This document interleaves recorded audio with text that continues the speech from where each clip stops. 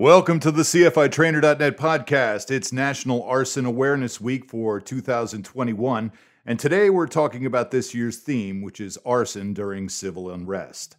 The U.S. Fire Administration designates 1 week every year for National Arson Awareness Week, and it's a time when departments are asked to highlight critical action that first responders can take to combat arson crime. This year, the IAAI partnered with the USFA to bring the webinar Arson During Civil Unrest, an Unjustifiable Crime to the profession. 2 IAAI members were on that panel. We have a link on this podcast's page to this year's information page on National Arson Awareness Week. The IAAI thanks the USFA and the other partners for their leadership on this issue. So in support of National Arson Awareness Week, as a part of the IAAI's commitment to driving the national conversation on fire investigation, arson crime, and fire prevention, we're devoting today's podcast to arson during civil unrest. With us to talk about this is ATF National Response Team Supervisory Special Agent Certified Fire Investigator Dixon Robin. With the NRT, Agent Robin has responded to large fire and post-blast scenes across the country to conduct origin and cause investigations and assist in criminal investigations to determine if violations of federal and/or state law have occurred. Dixon Robin is also an IAAI CFI. Dixon, welcome to the podcast. Thanks for having me, Rod. First, just in case people aren't sure, can you tell the audience what the ATF National Response Team is and what it does? ATF's National Response Team is a specialized group of investigators and subject matter experts put together by ATF to respond to larger and more catastrophic fire and explosion events around the country. And it's really designed to be a force multiplier. So in those instances where you have a very large event and maybe you have the know-how, but not the manpower or not the equipment, or maybe you need a few extra specialists like engineers or origin and cause guys, we can come in and partner with your agency and help decompress that investigation to a manageable level. Our goal is not to come in and take over an investigation, nor to necessarily solve it. It'd be great if we could solve it while we're there. But really the goal is to muster all these resources and all these people and put them in one place. And like I said, decompress that investigation so that your agency with 2 or 3 people can drive it over, the goal line, the last 2 or 3 yards. That's nice. And I'm sure that equipment and expertise is greatly appreciated. So unfortunately, current events have led us to this discussion, but arson during civil unrest has a long history. Can you talk about the history of using arson as a weapon, maybe an example or two? Arson is first and foremost a violent crime, a violent act. And I think that's where we almost have a fork in the road immediately. A lot of people don't realize how dangerous fire really is and the devastation and the violence it brings to people and their property. I like to say fire is so dangerous, you get a fire truck parked outside your house and you could still die in that fire in your house. That's certainly true. I saw that firsthand in an arson homicide case here in Rochester, New York. So fire is readily available. The things to make fire or to promote fire, like gasoline or lighter fluid, are readily available. They don't cost a lot of money. You don't have to go to school to understand it. And fire is used as a weapon quite often. In the civil disturbance arena, fire is very definitely used. It's been used consistently over the years. If you harken back to the 60s and the 70s and the disturbances then, and then up until recently, just numerous acts of arson. And some of those are directed at destroying property or making a statement, but some of those are also directed at hurting, maybe even trying to kill people. And that's why we take it so seriously. Yeah. Well, we appreciate you being there. Can you talk about how you've been involved in the investigation of fires that have occurred during some civil unrest? I understand that's in your recent past, and what it's like as an ATF member and team member when that begins, the investigation. This summer, ATF engaged in numerous investigations throughout the country, cities all over the place, investigating fires related to the civil unrest, the use of, destructive devices like Molotov cocktails, explosives like fireworks, and even pipe bombs. And in my instance, with the National Response Team, we were activated in several cities: Chicago, Kenosha, Minneapolis, St. Paul. We stood by in Louisville and Portland. We were all over the map, but significantly, the Minneapolis and St. Paul missions were incredible. I mean, incredible amount of devastation.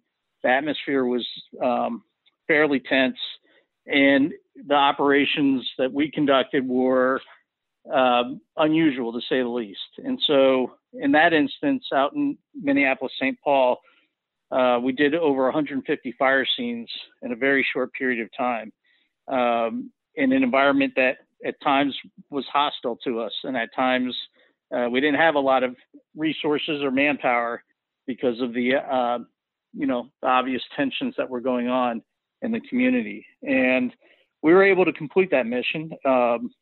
Thankfully nobody got hurt, and we were able to make plenty of arrests. And there are ongoing active, many, I would say in the hundreds of active investigations, ATF investigations are still going forward at this late date. So just because the riots are over and just because the damage and devastation is getting cleaned up doesn't mean we're stopping. We have many targets that we're going after, people that frankly need to answer to what they did during that time, as to lighting fires and throwing devices around, that sort of thing. So how do the different investigative agencies cooperate on these cases? How does it typically structured? Right. So it is very much a partnership. There's no other way to do it. There's no one agency in this world that can work alone and handle these sort of events. And when I say partnership, it's a true partnership. Everybody gets that seat at the table. I know it sounds cliche, especially coming from a federal guy, but we are not, for example, we're not native Minneapolis, people from Minneapolis. We don't know the lay of the land. We don't know the backstory to some of the stuff. We don't know all the resources that are in play. So when we're out there in Minneapolis, we have, not only do we have detectives from the police department, but we have their intel officers embedded with us. We have the county intel unit embedded with us. We have all the ATF assets, but then we have all sorts of fire investigation unit personnel assigned to the team. And when I say team, I mean, we talk about the National Response Team, but the team really is all those agencies. We had 8 or 9 different agencies working with us in Minneapolis, and we were just one piece of that very big picture when it came to the civil unrest. We worked very closely, for example, with FBI. The U.S. Marshals Service was our protective unit. So when we went in to actually investigate these fire scenes, we had a cover team from U.S. Marshals Special Operation Group to actually provide security and provide a perimeter for us. And there were times where they told us, hey, crowd's coming our way, we need to go. And we had to stop what we were doing and leave our scene. So it's very much a team effort, and it's very much geared to provide answers to those agencies that needed answers. So obviously the Minneapolis police and fire departments need to solve these crimes, but we need to provide them with the wherewithal to prosecute those crimes as well as they go through this very difficult and sort of transitional period in their history, as you can imagine. The FBI had a slightly different mission that we coordinated with them on, in terms of looking at broader picture and national scope of things. And we had just kind of a two-way street of flowing information and investigative efforts so that they could slide something to us that would be relevant to our investigations. And if we found something, we'd slide something to them as well. So at the end of the day, it is a team effort. ATF maybe played the largest role in the arson part of it, but there are many other things going on as we're investigating these things, and all those agencies kind of overlap, and at some point we are just in a big circle providing each other with information and resources as needed. Well, I know as a country we're glad you guys are doing that, and I'm sort of surprised, and maybe I shouldn't be. It's sort of interesting to me that you have a protective detail. You said from the U.S. Marshals. Yeah. So we ourselves are armed and can protect ourselves to some degree. We also ATF has its own specialized tactical team, special response team. But as you can imagine, we are in the midst of riots around the country, and resources are thin everywhere.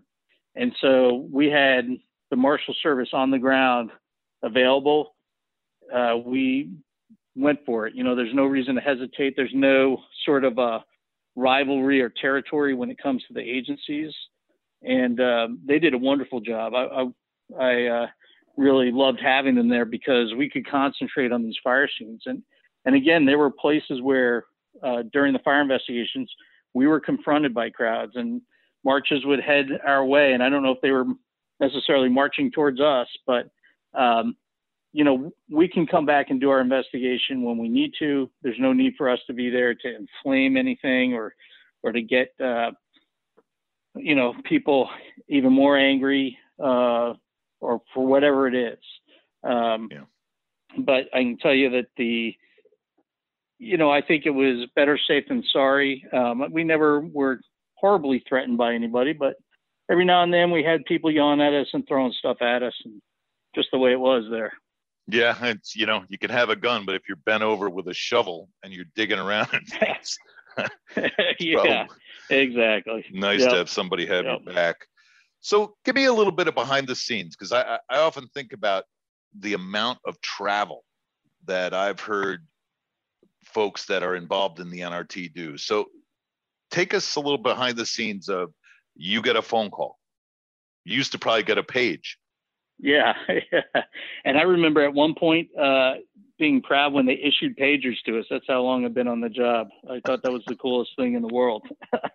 Pagers are still cool. But yeah, just roll with that. Keep going with it.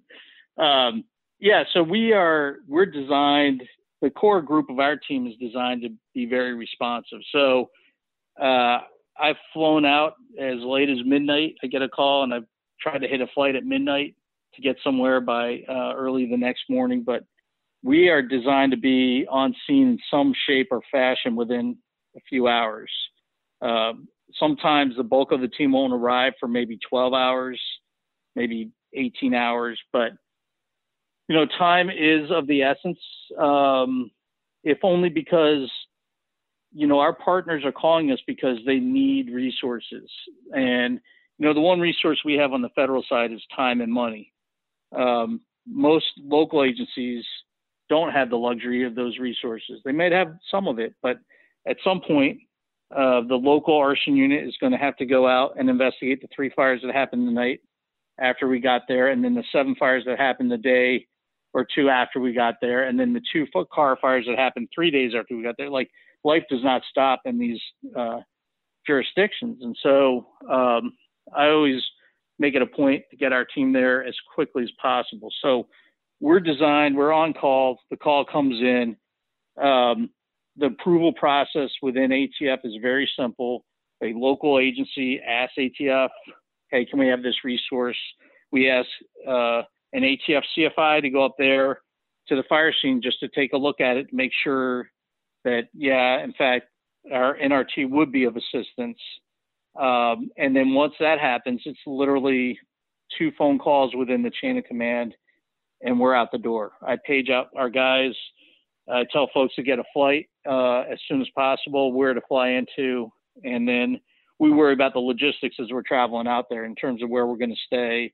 And but we're prepared to go out there for 2-3 weeks if we need to, and like I said, decompress that fire scene or that fire investigation. So I'd love to say that we're just waiting with bated breath. No, we're doing other work in the meantime. But if a call comes in, we're designed to drop whatever we're doing. Everything's packed, ready to go, and we're going to go out the door. So you've talked about some of the unique considerations, dealing with this civil unrest. Other things that make investigating these fires tied to civil unrest different from, a typical fire that you might investigate? Yeah, I think there's a few things that makes them a little unique. And first off is that most of these fires are long in duration. They're, for the most part, tend to be black hole fires because of the unrest. The fire department response is slower, a lot slower due to obvious reasons. They're overtaxed, may not be safe for them to go in. So we do have some fires that are smaller fires that just peter out, but most of the fires are pretty large and destructive sort of fire scenes. What we focused on, frankly, was the going in there and trying to find evidence of the use of an incendiary device like a Molotov cocktail, trying to find containers or something related to ignitable liquids, and then trying to find DVR or security camera hardware. Much of what we did was solved, or much of what we solved, I should say, really circled around video evidence. As you imagine, there weren't many cooperative witnesses out there that wanted to provide us with information. But if we could get the cameras from the store, or we get the surrounding videotape, or frankly, social media was just a phenomenal help to us. That's where we were able to piece things together and track folks. And so in that sense, it was unique. Maybe the focus was less on doing a 3 or 4 day scene. We didn't have that luxury. With so many fire scenes, we were able to process those scenes efficiently, but it had to move quickly. And so we had smaller teams on there. And again, part of our focus really was on what are those things that are going to help us identify somebody who committed this act and provide us with evidence to maybe even prosecute them.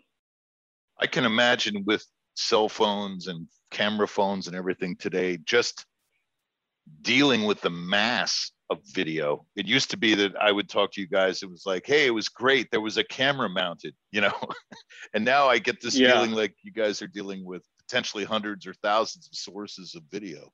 Does that get cumbersome? Yeah, it's insane how much video there was, and at least in these particular instances. And I mean, we are still literally going through video. I have a database with about 43,000 entries in it that we're still going over. These are social media clips, things people have turned in, and so forth. At the end of the day, it is very labor intensive. And, you could sit there and have people watching and looking for things, but then at the same time, if you key in on one individual at one fire scene, you want to try to tie that individual into other fire scenes, potentially, if that's what they're doing. And so, for example, in St. Paul, my ATF counterpart over there was leading a team, and they were able to track one individual who was good for 6 to 8 fires. But that was a concerted effort, like a targeted video review effort. And at the same time, now you have to look for other people doing other acts. And so it's labor intensive, it's manpower intensive. You've got to have some intel folks who know how to draw down that video. And then at the end of the day, that video is all great, but if you don't preserve it, if you don't somehow turn it into evidence, you can't present it as evidence, and then maybe you won't be able to prosecute that guy. So you've got to, on the back end, sit out there and ask these companies to preserve their footage and then fight to get that footage and so on and so forth. So there's a lot of moving parts to that video piece of it, but it really is, I think, particularly in an urban area, that is a large focus of these investigations. Yeah, I can imagine. I mean, it just sounds like a huge file management job. Just thinking about, you used to go out and get VHS tapes that were at slow speed, Right.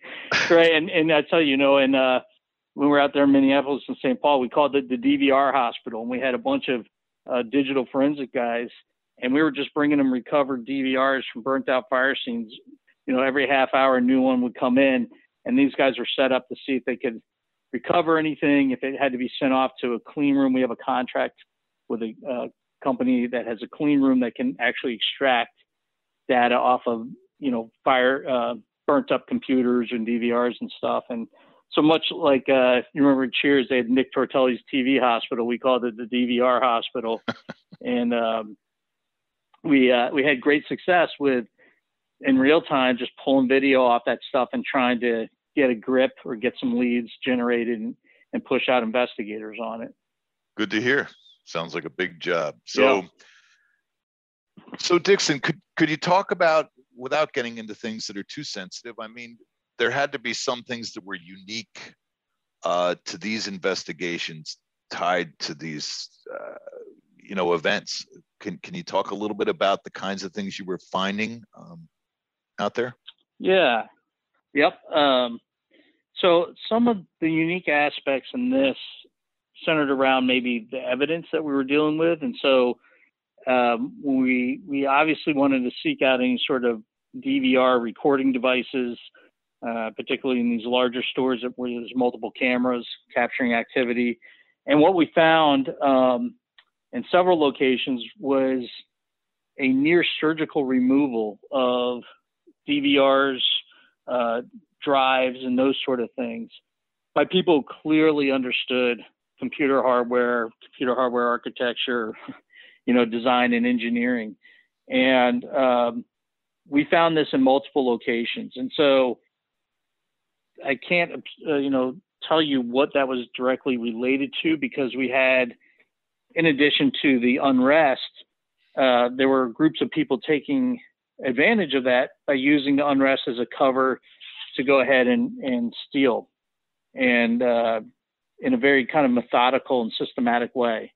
And so there were particular stores or chains that were hit all in the same fashion, we assume by potentially the same group of people, in a very kind of quick and surgical manner. What about I'm sorry, go ahead. No, I was just going to say that, it's critical to have somebody available to understand, how these systems are set up, designed, how they're constructed, and then whether you had somebody in there surgically removing these items. And listen, what's the value of that? The item's gone. Well, who knows? Maybe that person left a thumbprint behind. Maybe that person left DNA on the wires that they pulled, whatever it may be. So you have to be cognizant of the evidentiary value of things, even if they're missing. There still might be something left behind that you have to process. And as always, it's always amazed me how much is left behind after what you'd call a black hole fire. But, as far as DNA, fingerprints, those kinds of things. Yeah, we had, we processed the Minneapolis 3rd Precinct, if you remember, the police station there that was overrun, a 3-story building with a basement. And, I'll just tell you, as a law enforcement person, it was devastating to see that, to be inside there. It was just left me with a horrible feeling. But, obviously we had a job to do, and we were going to process that scene and try to render answers. And if somebody needed to go to jail over it, that was our mission. And so while we're in there, we had numerous set fires in there, but we also collected numerous incendiary devices. So ones that had operated and functioned, other ones that hadn't functioned, but we're able to look at those devices and try to tie them back to similarly made devices at other locations, and process those for all the traditional evidence that you normally would at a scene where maybe if you only had one of those devices. So, we're looking for fingerprints and DNA as well. And we were able to extract that sort of evidence. And obviously I can't provide a ton of detail about that because those cases are ongoing, but those are some very critical pieces of evidence that we were able to recover. What other advice do you have for fire investigators about what they can do now if they become part of one of these investigations of a fire that occurred during civil unrest? Are there ways they can prepare for that in advance? Any hints? Yeah, I think what you want to do is before it even happens is get with your local police intelligence unit or officer. Maybe you have one within your fire investigation unit. But you will find that the social media exploitation, we have all these fancy terms for it, but just finding stuff on social media is going to be critical, and it's out there. You just have to be timely enough to get it. You have to understand where it is, and you have to understand how to bring it down. But even in these events where you didn't need our team, up here in Rochester, we had some civil unrest recently, and the unit up here, the police and fire department guys, along with an ATF agent, there were 3 of them. They just plowed through the social media with the local intel group and made several arrests. So the first thing to do is to understand that process and get with the people who are experts on social media exploitation. The second thing is to figure out how you're going to respond. At the time of the incident is not the time to sit down and make the plan. You want to have some pre-planning meetings. And again, from the Fed side, we just love meetings. I know it's cliche, but it's really worth the effort. If you get everybody sitting around a table and just say, hey, when the big one hits, who's going to do what? Who are the shot callers? Who are the decision makers? And who's responsible for which piece of investigation?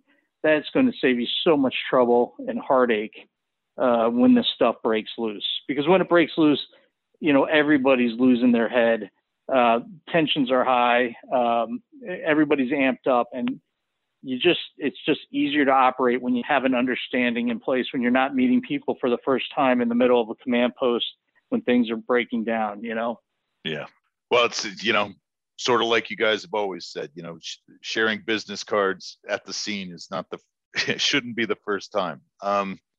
Right. So ultimately, I think it's sometimes forgotten, that what you all do is not just about putting away the bad guys or the bad girls. So with fire investigation, really being about fire prevention, what have we learned about investigation of these recent incidents of arson during civil unrest that we can use to prevent incidents in the future? What's your advice to local communities from what you've seen? Yeah, I think that the businesses and communities that tried to secure their facilities and maybe secure the merchandise or the stock in there fared a lot better than those that didn't. I know not everybody's made of money, so there's probably a limit to what businesses can do, but certainly securing their locations and removing the fuels basically is going to save you a lot of heartache and a lot of time.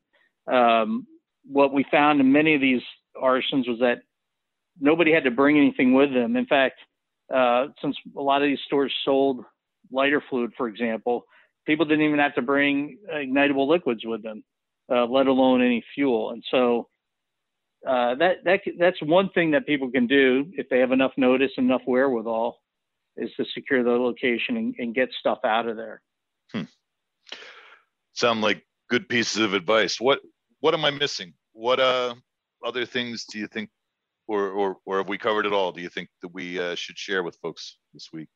Well, the civil, in terms of the civil unrest fires, I think that what you'll find is that there may be a small group of bad actors within a very large group of protesters, and that a lot of these folks may be driven by their politics, or we found a lot of folks that I think were just having a grand old time, frankly.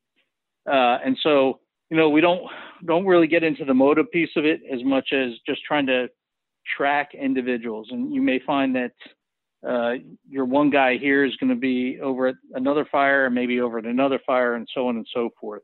So the goal is to spend time and understand that during the civil unrest, you're going to be expected to be operational and provide answers, but these are long ball investigations. These, here we are a year later, and as I said, we've got 43,000 more video clips to look at in Minneapolis. We have new targets that are being identified and accepted for prosecution. The investigations have to continue. So it's a commitment to keep those investigations going. And so the agencies shouldn't think that once the riots are over, that we can go back to our normal MO. You still have work to do, maybe a lot of work. And you can't be afraid to ask for help, because again, no one agency, my agency, the FBI, whoever it is, no one agency can do it alone. It's too much work. Well, I'm glad you're helping to work to hold these people responsible. And thanks for talking with us today. It's certainly a timely topic, and I think our audience will appreciate the opportunity to hear what you've had to say. So thanks very much, Dixon. Thank you. My pleasure, Rod.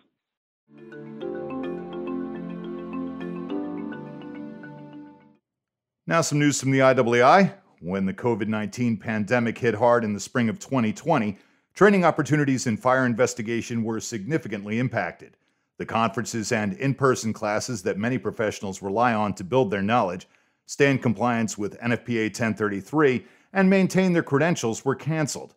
Because CFITrainer.net has been delivering training online for 20 years, we were able to fill some of the gap immediately, and we're grateful to have had that role.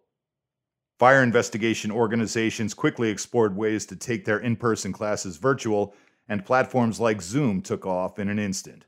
Over the last year, the IAAI has had tremendous success offering its in-person classes virtually. Offering this live instruction with a recorded version has made the training accessible to a wider range of professionals who previously weren't able to travel to in-person classes, and has decreased the cost of attending classes for those who had come in person in the past. Moving forward, the IAAI is resuming its live in-person classes as COVID restrictions in the local jurisdiction permit. At the same time, the IAAI will continue to offer live classes virtually so anyone anywhere can attend many classes from their computer. This benefits the fire investigation profession, IAAI membership, and the wider community of professionals who work in the investigation of fires. To that end, the IAAI has built out a new capability on CFITrainer.net to deliver virtual live classes and events permanently. Previously, virtual live classes and events were done as one-offs with a separate testing component on the CFI Trainer platform. Now the live classes and events are being delivered through CFITrainer.net, integrated with Zoom for delivery, and the IAAI's member platform for registration, with certificate testing, post-event resources, class replays are all available on CFITrainer.net. Everything is now accessed through CFITrainer.net using your existing login. When you attend a live class and pass the skills challenge test to earn your certificate of completion, that class is automatically added to your CFITrainer.net transcript. If you register but have to miss the class, you simply log in after the class to watch the recorded version, then take the certificate test and access the post-event resources. Bringing live classes and events under the CFITrainer.net umbrella gives you one central place to access all your online training, whether it's pre-recorded modules, live classes and events, resources, or this podcast. It also makes replays and post-event resources easily available. And you'll have the certificate and transcript entry to prove your completion of the live class and event alongside everything else you've taken at CFI Trainer. The live classes and events feature is rolling out this month, so you'll now see live classes and events to register for popping up in your available programs. You'll recognize them because of the banner on the class's thumbnail image that says Register Now. Click the program to register, then log into CFITrainer.net at the time of the class to see the link to join. After the class, you'll see a post-event activities page where you can take the skills challenge test to earn your certificate and view any resources your instructor has made available to class attendees. We'll be kicking off the launch of live classes and events with a free class on May 12th about how to get the most out of CFITrainer.net, so keep an eye out for that in your available programs list and click the entry to register. As always, we welcome your feedback, so please let us know what you think about the new live classes and events feature using the feedback form on this podcast page.